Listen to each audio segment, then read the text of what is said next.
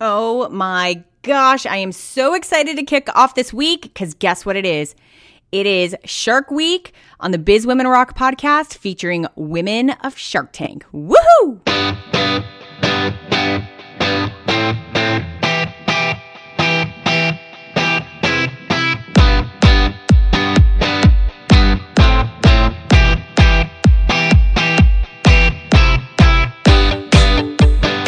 What's going on? Welcome to the Biz Women Rock podcast. This is your home for all amazing, fabulous business stories from savvy businesswomen who are here sharing about their journeys so that your business journey can be inspired by it. You heard me right. This week kicks off our Shark Week. And what that means is that in order to celebrate Shark Week, you know, that very famous Discovery Channel feature that happens all week long, we are featuring sharks of our own. Women who have gone onto Shark Tank and survived the tank and have a great story to share from it.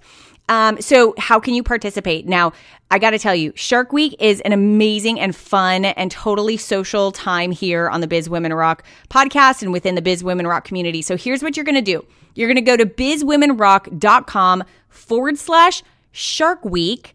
And there you'll be able to download really cool visuals and graphics of these fun Shark Tank, Shark Week. You know, it's the Shark Week on the Biz Women Rock podcast featuring women of Shark Tank. You're going to take a selfie, or what we now call shark selfies, and you're going to go post it up on social media, and you're going to hashtag Shark Week, you're going to hashtag Shark Tank, you're going to hashtag Biz Women Rock, and you're going to hashtag me, Katie Kremitzos. If you need to know how to spell that, you could go on the website. Anyway, I want to know, I want to see your picture, I want to see your shark selfie, and then you can see all the different selfies that women all over the world have created during Shark Week to celebrate these amazing conversations with women who have been on Shark Tank, okay? So go to bizwomenrock.com/Shark Week. Okay. To kick off Shark Week today, I couldn't imagine a better partnership, a better group of women to be able to kick it off. So we have Kate Steadman and Sharon here who have founded the company Frill. Now, Frill offers affordable dresses for sorority women who are doing, rush week and need these dresses that are like sort of a similar theme with each other, and it's all affordable. So now they had been in business for 3 years before they went on to Shark Tank, and within those first 3 years, they had generated $400,000 of income, of revenue, which in and of itself is amazing. So we really talk about in the beginning kind of their setup, what they're all about, how they run this business, and then we get into talking about their Shark Tank experience. For young women, these girls got it going on, man. They know their business. They know their stuff. You're definitely going to learn some behind the scenes about their experience on Shark Tank. Most importantly, how they prepared for it. I've never heard this before on how they prepared to be on Shark Tank and be so smooth on the show, which they were. So, and they ended up getting a deal. They did a deal with Kevin and with Barbara for $100,000 for 30%. And you're going to hear all about how that came about and the aftermath of that and what it's really been like working with the two of them after the show has aired. So let's get right on going and kick this off with Kate and Sharon of Frill.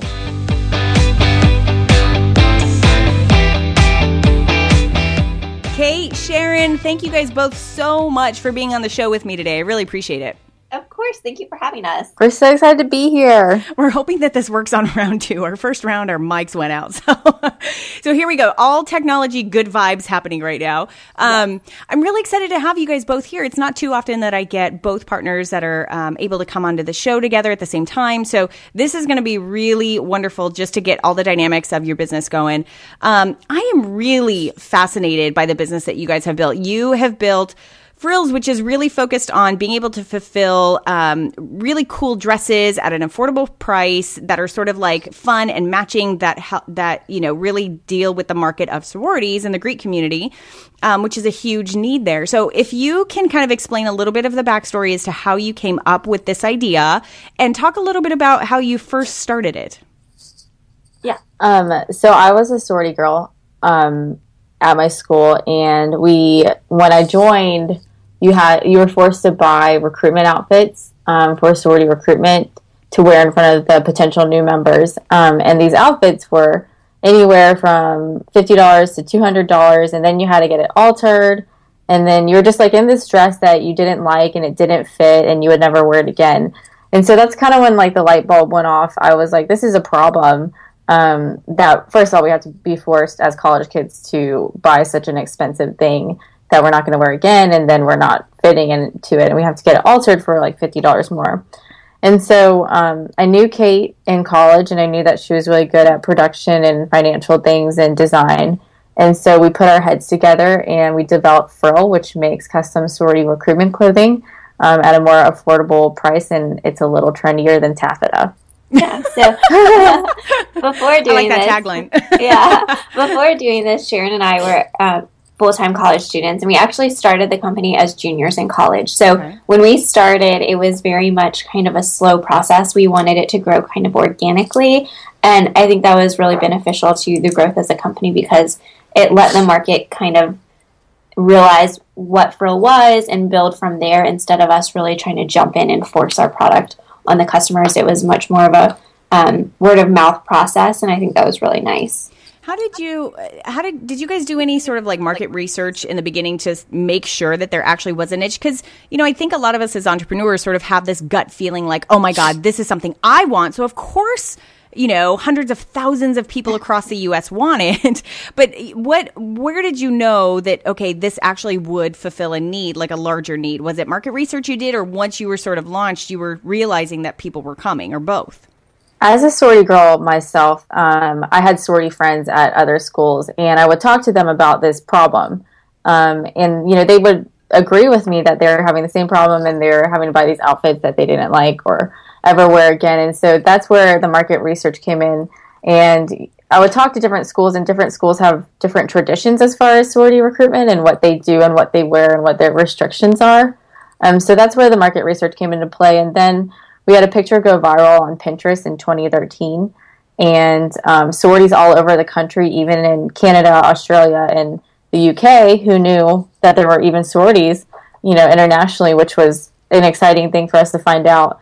All were looking for recruitment clothing, and we tripled the amount of sororities we worked with from year 1 to year 2. Just because of the Pinterest post. Correct. Wow. Okay, so what did that mean? Going viral can mean different things. So what did that really mean? You had taken a picture of, and I want to be clear about this, like recruitment clothing for sororities, it's almost like bridesmaids type of dresses, meaning that everyone sort of matches in some way. There's like a theme going on. So it's not like, oh, I just get to go pick up whatever dress at Nordstrom's I want. It's like there's sort of a specific type of dress that the sorority itself kind of agrees on, right? Correct. So there's a recruitment chair that is voted by the sorority to have that position. She plans every day of recruitment class, anywhere from 3 to 5 days, depending on what school you go to. And each one of those days has a theme, whether it's a colored theme or just, like a party kind of theme, like tropical, or when they have skit day, sometimes they do like Sex in the City kind of theme. Whatever theme they have, they plan everything around it, even the color of the outfits and the style of the outfits. Got it. Okay. So now explain a little bit about what did it mean that your Pinterest post went viral? You had taken a picture, and what did you do? What happened? So we just uploaded it to Pinterest. I mean, there was not really, at the time, Pinterest didn't have Pinterest advertising like it does now. So we just uploaded it to Pinterest, and like Kate said, it just organically grew. And then, we just saw like 50 emails a day as juniors in college, and we would get all these people and brides wanting all of our stuff. Wow. Because of that Pinterest post. And then a popular blogger on Tumblr posted it on Tumblr, and people reblogged it on Tumblr, and the rest is kind of history. That's amazing. So what did you have your website up and running by this point? And if so, what was what kind of action were you getting on the website? Were you getting people ordering right away, or were you just getting like a lot of inquiries? Like what was really happening? So as college entrepreneurs, we bootstrapped our whole way from year 1 to year 3.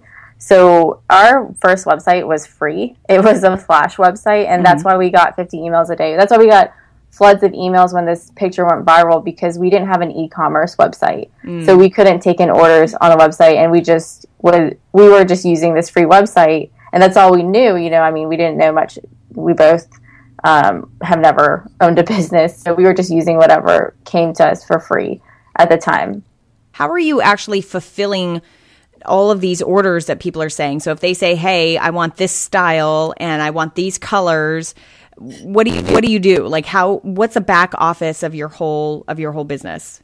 Like Sharon said, each sorority chapter has a recruitment chair. And so the way that the process starts is that recruitment chair approaches us and she explains her theme to us, what color she's interested, what her budget is, and what style she's interested in. And then from there, we go through all of our options with her and really narrow down which product would be best suited for that chapter. And once we've established that, we talk about the color and fabric that they want, and then we send them every single fabric swatch that we have available in that color. So if she says that she wants the Carolina bow skirt and she wants it in a light pink, then we'll go through all of our fabric options and send her all of the light pinks that we have available. And then from there, we basically solidify the style and color choices. And once that's done, we send them a size run. They fit the girls, so each girl knows exactly what she's getting. And then once we have all of that information, we send it into production. So it's produced specifically for each customer. We overproduce slightly just in case some girls' bodies have changed over the summer or someone was studying abroad and couldn't get measured. Whatever the case may be, we like to make sure we have products available for easy exchanges if needed. Mm-hmm. And then we deliver those products to the customer. So in that whole process, that seems like a very customized process, but I'm sure that you've had to create some efficiencies in that whole process in order for it to really make financial sense for you guys. So what sort of systems do you have in place to really expedite that whole process? In general, I think we've really expedited the process of getting the sizes from the girls. And the thing that's really customizable about it isn't necessarily the style. I mean, all of our chapters pretty much choose from 6 or 8 skirt styles. The only thing that's customizable is the fabric per se. So when we send this to production, all of the skirts can typically be cut together. They're grouped into color groups, and it's really streamlining the production process because that's where the most efficiency can come from. Got it. So about 3 years into this business, you guys had, generated $400,000 in revenue. You guys were rocking it. I mean, things were moving along. Why did you decide to go onto Shark Tank? Or did you get called? How did that whole thing start? So I was doing a half victory lap in college. So I did an extra half. I did an extra half semester of college because I started a business in college. So I was a little behind, and that was my main focus. Right. During that half victory lap, I watched Shark Tank a lot, and I really loved the show. I loved the investors on the show. I loved the whole concept of the show, and I was like, man, I think that we could do this. I feel like what we do is pretty unique enough that we would get accepted onto the show. I was just a big dreamer, and I was like, you know what? I want to do the show. Like, I want to go on the show. But I wanted to graduate first. So first I graduated, and I promised myself after graduation I would look into what auditioning would be like for the show. Mm-hmm. So I approached Kate about it, about going on the show, and we looked into the auditioning process. And there was 2 options for the auditioning process. There was an open casting call where you could pitch for only a minute, which at the time, and it was in Atlanta. We're located in Raleigh, North Carolina. So it was a couple days before that open casting call, and as recent college grads, we were very spontaneous, and we're like, yeah, let's do it. We'll practice the pitch in the car. We got this. We'll sleep in the car. We'll sleep on the street, whatever it takes. Okay, I don't know that we said that, but well, I was hang on here. We're not going there. Sharon was willing to sleep on the street for this thing. Kate would have slept in the car. Yeah. But anyways, when we came to our senses, the good thing about that open casting call is you find out 2 weeks later for sure if you move on to the next round or not. Okay. We came to our senses and we're like, man, the money we would spend in gas, food, staying at a hotel or whatever we were doing, it would probably end up being $100 some, maybe $250, whatever it was. And so the other option was you send in a packet of information that they have about your company. And this was in January 2014. It changes every now and then. Okay. So this might not necessarily be what is current. But anyways, you send in a video with that packet of information. And so we submitted the packet of information in 2 DVDs in a vanilla envelope, and we didn't look back. That was January 2014. And then in February 2014, we got a call, and she left a voicemail, and she said, hey, I'm from Shark Tank. And I almost dropped my phone when at the, hey, I am from Shark Tank, because honestly, we submitted that stuff and we just didn't even talk about it. We didn't think about it. We were like, we're not going to bank on this or get our hopes up. And with that route, you might never hear back, unlike the open casting call. Right. So she said, your DVD doesn't work. And I almost had a heart attack. I was like, what do you mean my DVD doesn't work? Because my brother is a tech guru. So he helped me make the DVDs, and we tested it in a DVD player and a Mac before. And it worked. So I don't know how it didn't work on their end. But anyways, I quickly ran to my computer, uploaded it to YouTube, and the rest is history. They loved us. Wow. So I'm curious about this, though, because obviously there's a lot of benefits to going on Shark Tank. I mean, whether you get a deal or not, you get so much exposure. And then if you do get a deal, you have the potential not only to get the investment, but to actually work with really amazing people. But why? I mean, you guys were doing just fine. And you, in any business's accounts, being able to generate $400,000 in revenue over a period of 3 years for a startup is actually really awesome. So why did you make that decision, other than kind of like it's the bright lights and it sounds kind of sexy? Like, what was the major driver for you to say, yes, we actually do want investors, we do want somebody else in on this? Like, what really were your morals at that point in your business, or your beliefs in your business, that you really wanted to do that? The main thing our company has always struggled with is finding a reliable production source for our products. The thing that is really difficult regarding our customers is the fact that we may have 70 girls in a sorority, but the factory may have 100-piece minimum. So you would have to overproduce those 30 pieces just to be able to make a product specifically for that customer. And we knew that the people that we could possibly be working with if we got a deal on Shark Tank would have the connections that we would need in order to grow our business in the ways that we needed to. Production was a struggle from us for the start, because when we first got into this, we basically contracted it out to local seamstresses, and then it got to be too big for them, but it was still too small for factories. And it's just kind of climbing that chain, and instead of continuing to try to just pursue these options and just see where they go, we wanted to have a reliable connection to them. Got it. And that's a huge deal. Right. So, all right. So let's talk about the preparation that you guys did. And I did my research on you. I saw what kind of preparation you did, and I really want you guys to share that with everyone, because I was very impressed by kind of how much all the different angles that you guys prepped. So what kind of things did you prepare for, and how did you prepare in order to really give your pitch on Shark Tank?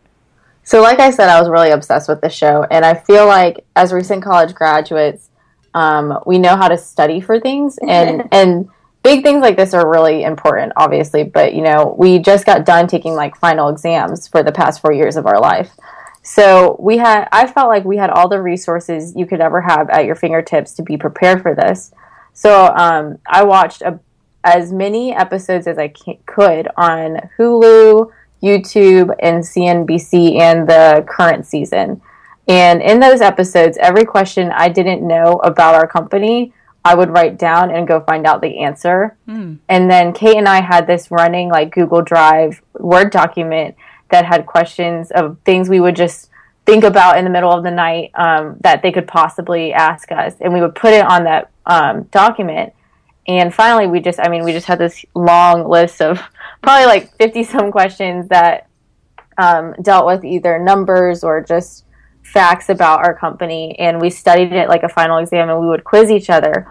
The 2 months leading up to filming, Kay and I would at least take 1 hour a day to quiz each other on our pitch and quiz each other on these questions. And so we just really we didn't want to look like fools, that's for sure. We didn't want the zooming in on the sweat type. Yeah.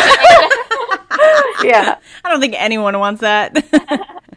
We just really wanted to be prepared, and we wanted it to look good. And Kate will also tell you about some other things we did.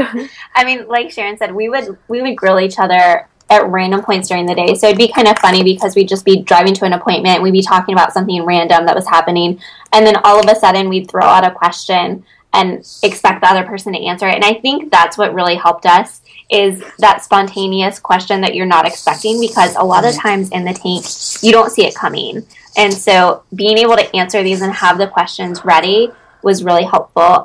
One of the things that we also did was divide the questions by category and then who would answer them. So in our business, Sharon deals with contracts, she deals with the sororities, all of that side of things, the marketing, and then I deal with the behind the scenes production, finances. So we divided all of the questions, and we knew that these were the ones that I would answer and these were the ones that Sharon would answer. But more than that, if a question was directed to us that was finance related, even if it wasn't something that we had prepared for, it wasn't a question we had written down, we would at least know who would answer it. So we wouldn't have that awkward moment of silence where we're going back and forth saying, no, you answer it. No, you answer it. And I think that really helps, because they want to know that you are quick on your feet. You know everything you possibly could about your company. And I think that's one of the things that they were really impressed by, is the fact that we didn't stutter at all and really get caught on any of the questions. And it almost shows that you are passionate about your company without saying you are passionate about your company. Mm-hmm. And I think that's what I've seen a lot of episodes where people are like, I'm passionate about my company, but they want to see through your words and actions that you are passionate, instead of you saying that you're passionate about your company. Right. Yeah. But the biggest thing we did to prepare was we had a friends and family night at our office. We assigned roles to our family members. So my dad, for example, was Mr. Wonderful. And then, we had all 5 You did a whole mock-up? Oh, yeah. That's awesome. Oh, yeah. How many people were there? Probably like 12. Yeah. Okay. So you had enough people there where you were definitely kind of on the floor, you could get nervous, right? Yes. That's funny. I mean, this was less than a week before we were set to fly out for filming, and we thought we were so prepared. We went in there and we had a thank you speech prepared, the whole 9 yards, and they grilled us. I mean, we left crying. We left crying. No. By the end, we didn't give our thank you speech. We were like, get out. They were worse than the tank. I tell everyone they were worse than the tank. Yeah. But that is hilarious. But I do tell everybody that it's a room full of people that love and care about us the most. Yeah. And they want to see us succeed. So they're going to give us tough love. Yeah. And they know our company. So in the tank, you go into it, they know nothing about you. Whatever you say is Bible. That's all that they know, is exactly what you say. Right. And so these people in the room, they already know everything about our company. So if we slip up on an answer and they know that that's not the right answer, they called us out on it. So that made it 10 times more difficult. But I think having them really helped us realize what we were missing. And we knew a lot of our numbers. We knew everything about the company's growth as a whole, but what we didn't know were a lot of our percentages. So these are numbers that you easily have access to. You may know how much money you made your first year and how much money you made your second year, but you wouldn't necessarily know the percentage of growth, which is another question that they could answer. And you could try to work it out in your head, but that's something you want to already have memorized. Yeah, that's a really great point. So I got to ask you, who played the best, most on it shark? Whose personality? Who did you have lined up as your panel, as your sharks, and then who played it right dead on? Oh my gosh, my dad. As Mr. Wonderful? Yeah. And then my sister-in-law was Lori, and she's very patient and compassionate, and she's blonde, so it was just perfect. My brother was Robert, which makes sense because my brother loves tech things. Right. Who else? I don't even remember who the others were. Man, you staff these pretty well. It was a lot of fun, and I think one of the best things that we learned from this entire experience, it was from one of my neighbors back home, and he said, when you are in front of people, go into it knowing 5 bullet points that you will not leave without saying. If there's anything that you want to get out, make sure it is those 5 points, and you will not leave until you have proven those or talked about those. And I thought that was really good, because you can get lost in the details, you can get caught up in the moment, but you want to make sure that whatever those bullet points are, you want to make sure you hit them, because those are what are most important to you. What was there any question that you got, or any sort of happenstance that happened during your time with them that threw you off, that or in a good or bad way, just surprised you? Well, unfortunately, we can only really talk about what aired, but I think in general, I don't know. I think we were more surprised by how calm we were. I think I don't know, in viewing the show, you feel nervous for these people. You feel that the sharks are these really intimidating individuals. And I mean, they are, but at the end of the day, they're just people. And I think I was personally most surprised by how comfortable I felt in front of them. I was surprised how funny they were. They made me laugh like half the time. And I didn't think, I had like nightmares about this leading up to it. So the fact that they were just so humorous was very relaxing and relieving. Right. Yeah. So you guys ended up being able to work out a deal. You actually had 3 sharks fighting for you. 2 of them paired up. You had Robert basically give you exactly what you wanted, which you had come in and asked for $100,000 for 20%. And then Barbara and Kevin had separately offered you deals, but then at the very end, they ended up coming together, offering $100,000 for 33%. You countered for 30%, and you ended up going with them because they agreed with that. Why did you choose the pair of them? Going into this, Barbara was the person that we were really interested in getting as a shark. During our studying of the seasons, we realized that a lot of the follow-ups were Barbara's companies, or they were companies that she had partnered with another shark on. And that was really important to us because it shows that she's involved in continuing the growth of the company. So it's not just this, I'm going to get on this national television show and then, you're going to help me, but at the end of the day, that's it. Right. We wanted to make sure that it was something that's kind of a perpetual situation. And so we went in knowing that we wanted to get her as a shark. And so when we had multiple offers on the table, she was the one we were leaning towards anyways. But then when they combined, it was kind of, I don't think it was really a question as to who we were going to choose. Right. So let's talk a little bit about the aftermath. So, everything's peachy keen. Everything is awesome on the show. What, at least that you can talk about, what happened immediately afterwards? And I want to say this, the 3 of us are recording this. It's April 4th. It's been just shy of a month. You guys went live on March 6th of 2015. We're now on April 4th of 2016. So you literally have just gone through this experience. So talk a little bit about the aftermath, the Shark Tank bump, what really happened. I'm getting so excited. I'm asking 80,000 questions. Let's start with the realities of what really happened in because I know they always will sort of sit down and then really go over all the paperwork, make sure exactly what you said was really the true case. What actually happened in that process? So they go over all the paperwork, and that took months. We didn't close until end of November, beginning of December. Okay. So it felt like forever, and they were actually, they were our actual partners at that time. So it was hard to keep a secret for so long and not utilize them when they started becoming our partners because we couldn't really make anything public. We couldn't, have them send an email on behalf of us, until we aired. So that was one thing that we went through before we aired. And then after we aired, obviously the Shark Tank effect happened to us. We got hundreds of emails. We got a ton of page website hits.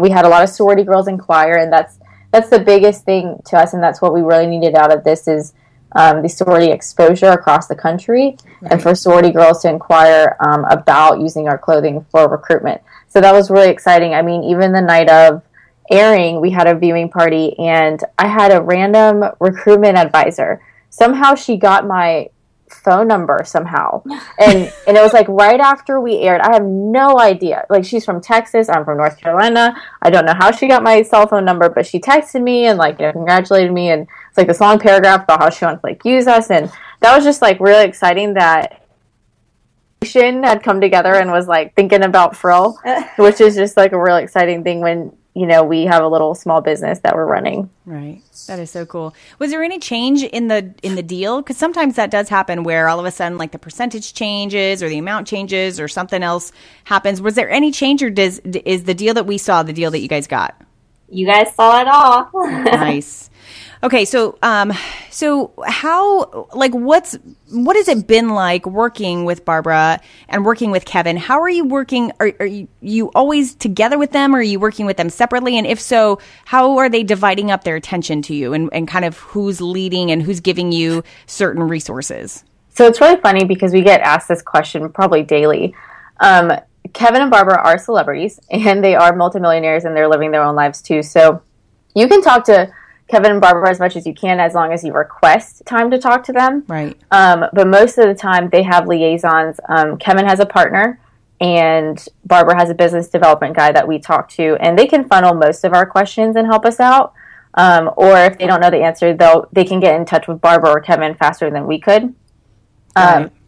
And Kevin's side is a little more analytical, data-driven, and they're all about the numbers and the finances, while Barbara's side is a little more nurturing, motherly, encouraging, like rock on. She's just like a very motherly figure, very warm. And so it's just, I feel like they're the dynamic duo. They both have their qualities, and they both have a lot of connections and can definitely help us and give us a lot of guidance as to where to go. And are they sitting down with you, or like was this part of the kind of aftermath where you would really work on and talk them through, here's our big vision and here's where we're going and here's the strategy, and then they sort of chime in on that? Because I had read somewhere that, I think 30% of your business is bridal and 70% of your business is sorority, and you guys were really wanting to build out more of the bridal, and, Barbara was very much like, no, stick with your niche and really put an energy there. So like at what point are they having say, or do they know of your big vision? And are you sort of, do you have access to them for like any question you have, or is it sort of like on a regular basis you kind of meet up or at least touch base about sort of the status of everything? When we first closed our deal, the main question that they asked us is, where do you want your company to be in 5 years? And through that and evaluating the growth of the company, we really recognized the fact that the sorority market is where our niche is. That's where we have the most growth potential, and that's where we really need to focus our resources. So with Kevin and Barbara's guidance, we've really dwindled down bridal. People can still order from inventory, but we aren't focusing on made-to-order products for the bridal division because it's incredibly time-consuming. Right. So what we've really done is taken a step back and projected the growth and really worked with them on how to do that. One of the main things we've done within the last month is launch a brand ambassador program. So we now have campus representatives at schools all over the country, and these are people that will be working with all of the chapters at their campus to help promote Frill and tell them about all of the new products and services that we have. So one of the other things that we addressed with the Sharks was the fact that these people are coming to us once or twice a year, which is great. These are big orders that we get during that time. But the market is huge, and only have them come to us once or twice a year isn't enough. So we work with them on how can we get them to come back on a more regular basis, and how can we hone in on all of the girls in the chapter instead of just dealing specifically with a rush chair or a recruitment position.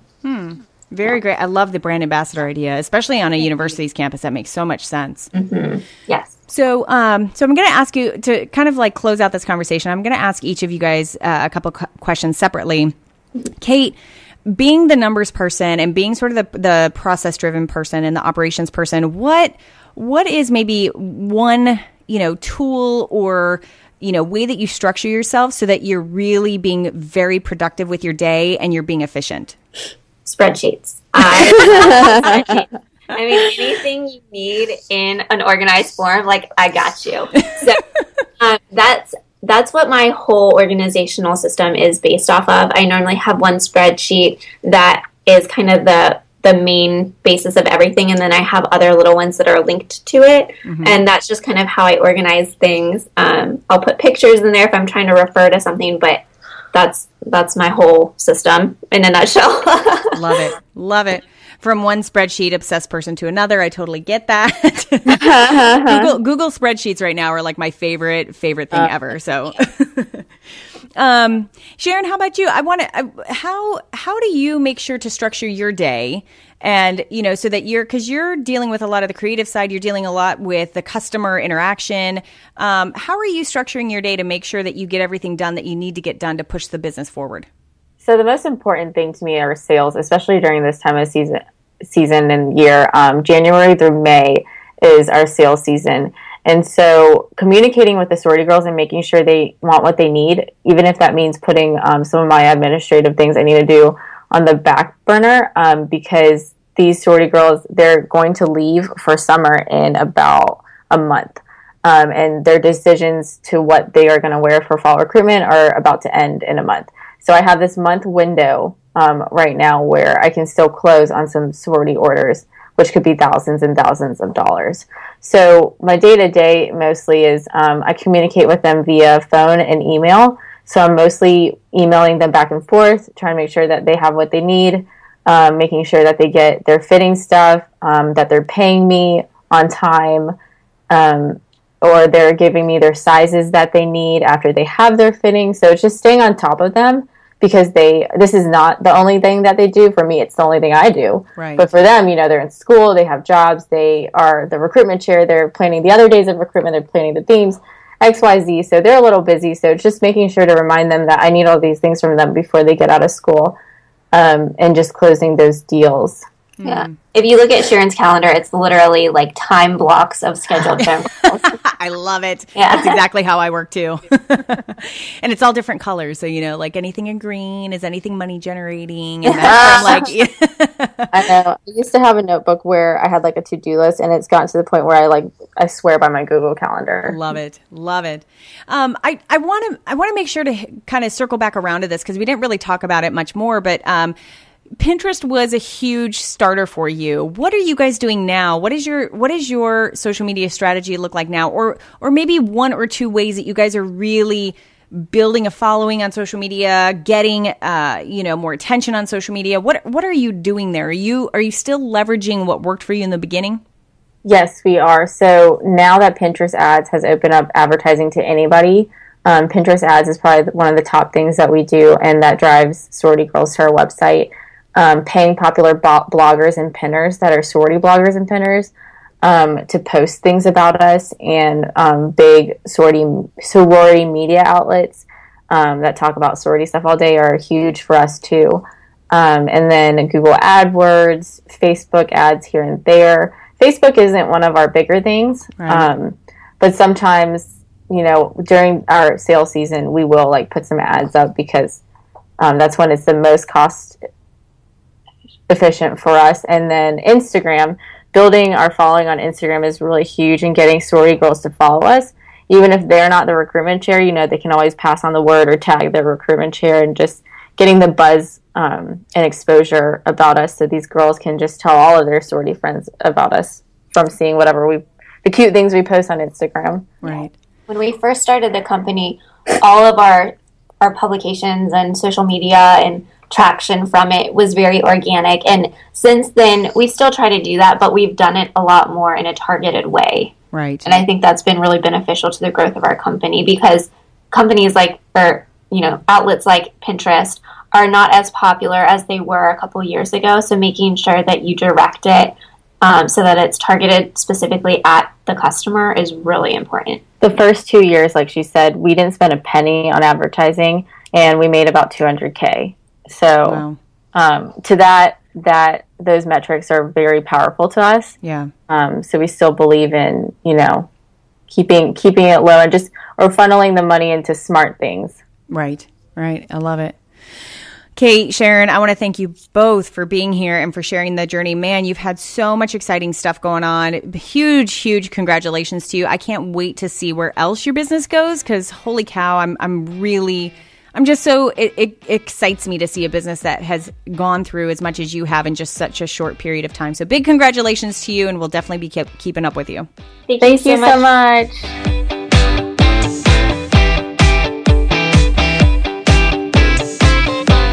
Hands down, the best part of that conversation was learning that they put a mock Shark Tank together with their dad. Kudos to you, Dad, for playing a really great Kevin O'Leary.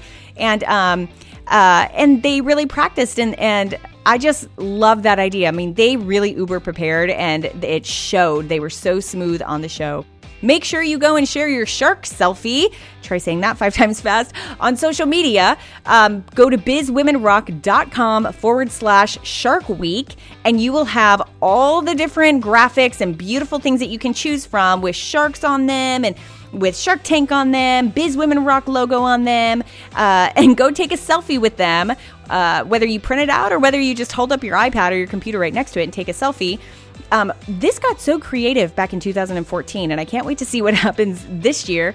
So go take your shark selfie, go post it up on social media, up on Facebook, up on Twitter, wherever you are, and hashtag the heck out of Biz Women Rock, Katie Kremitzos, Shark Selfie, Shark Tank, Shark Week, all that fun stuff, okay? I'm so excited to see where this goes this year because we had so much fun with it last year. So go to bizwomenrock.com/Shark Week. All right, tune in tomorrow for our next interview. Ooh, I'm so excited to bring this to you. We're going to have a lot of fun. Have an awesome day. I'll see you tomorrow.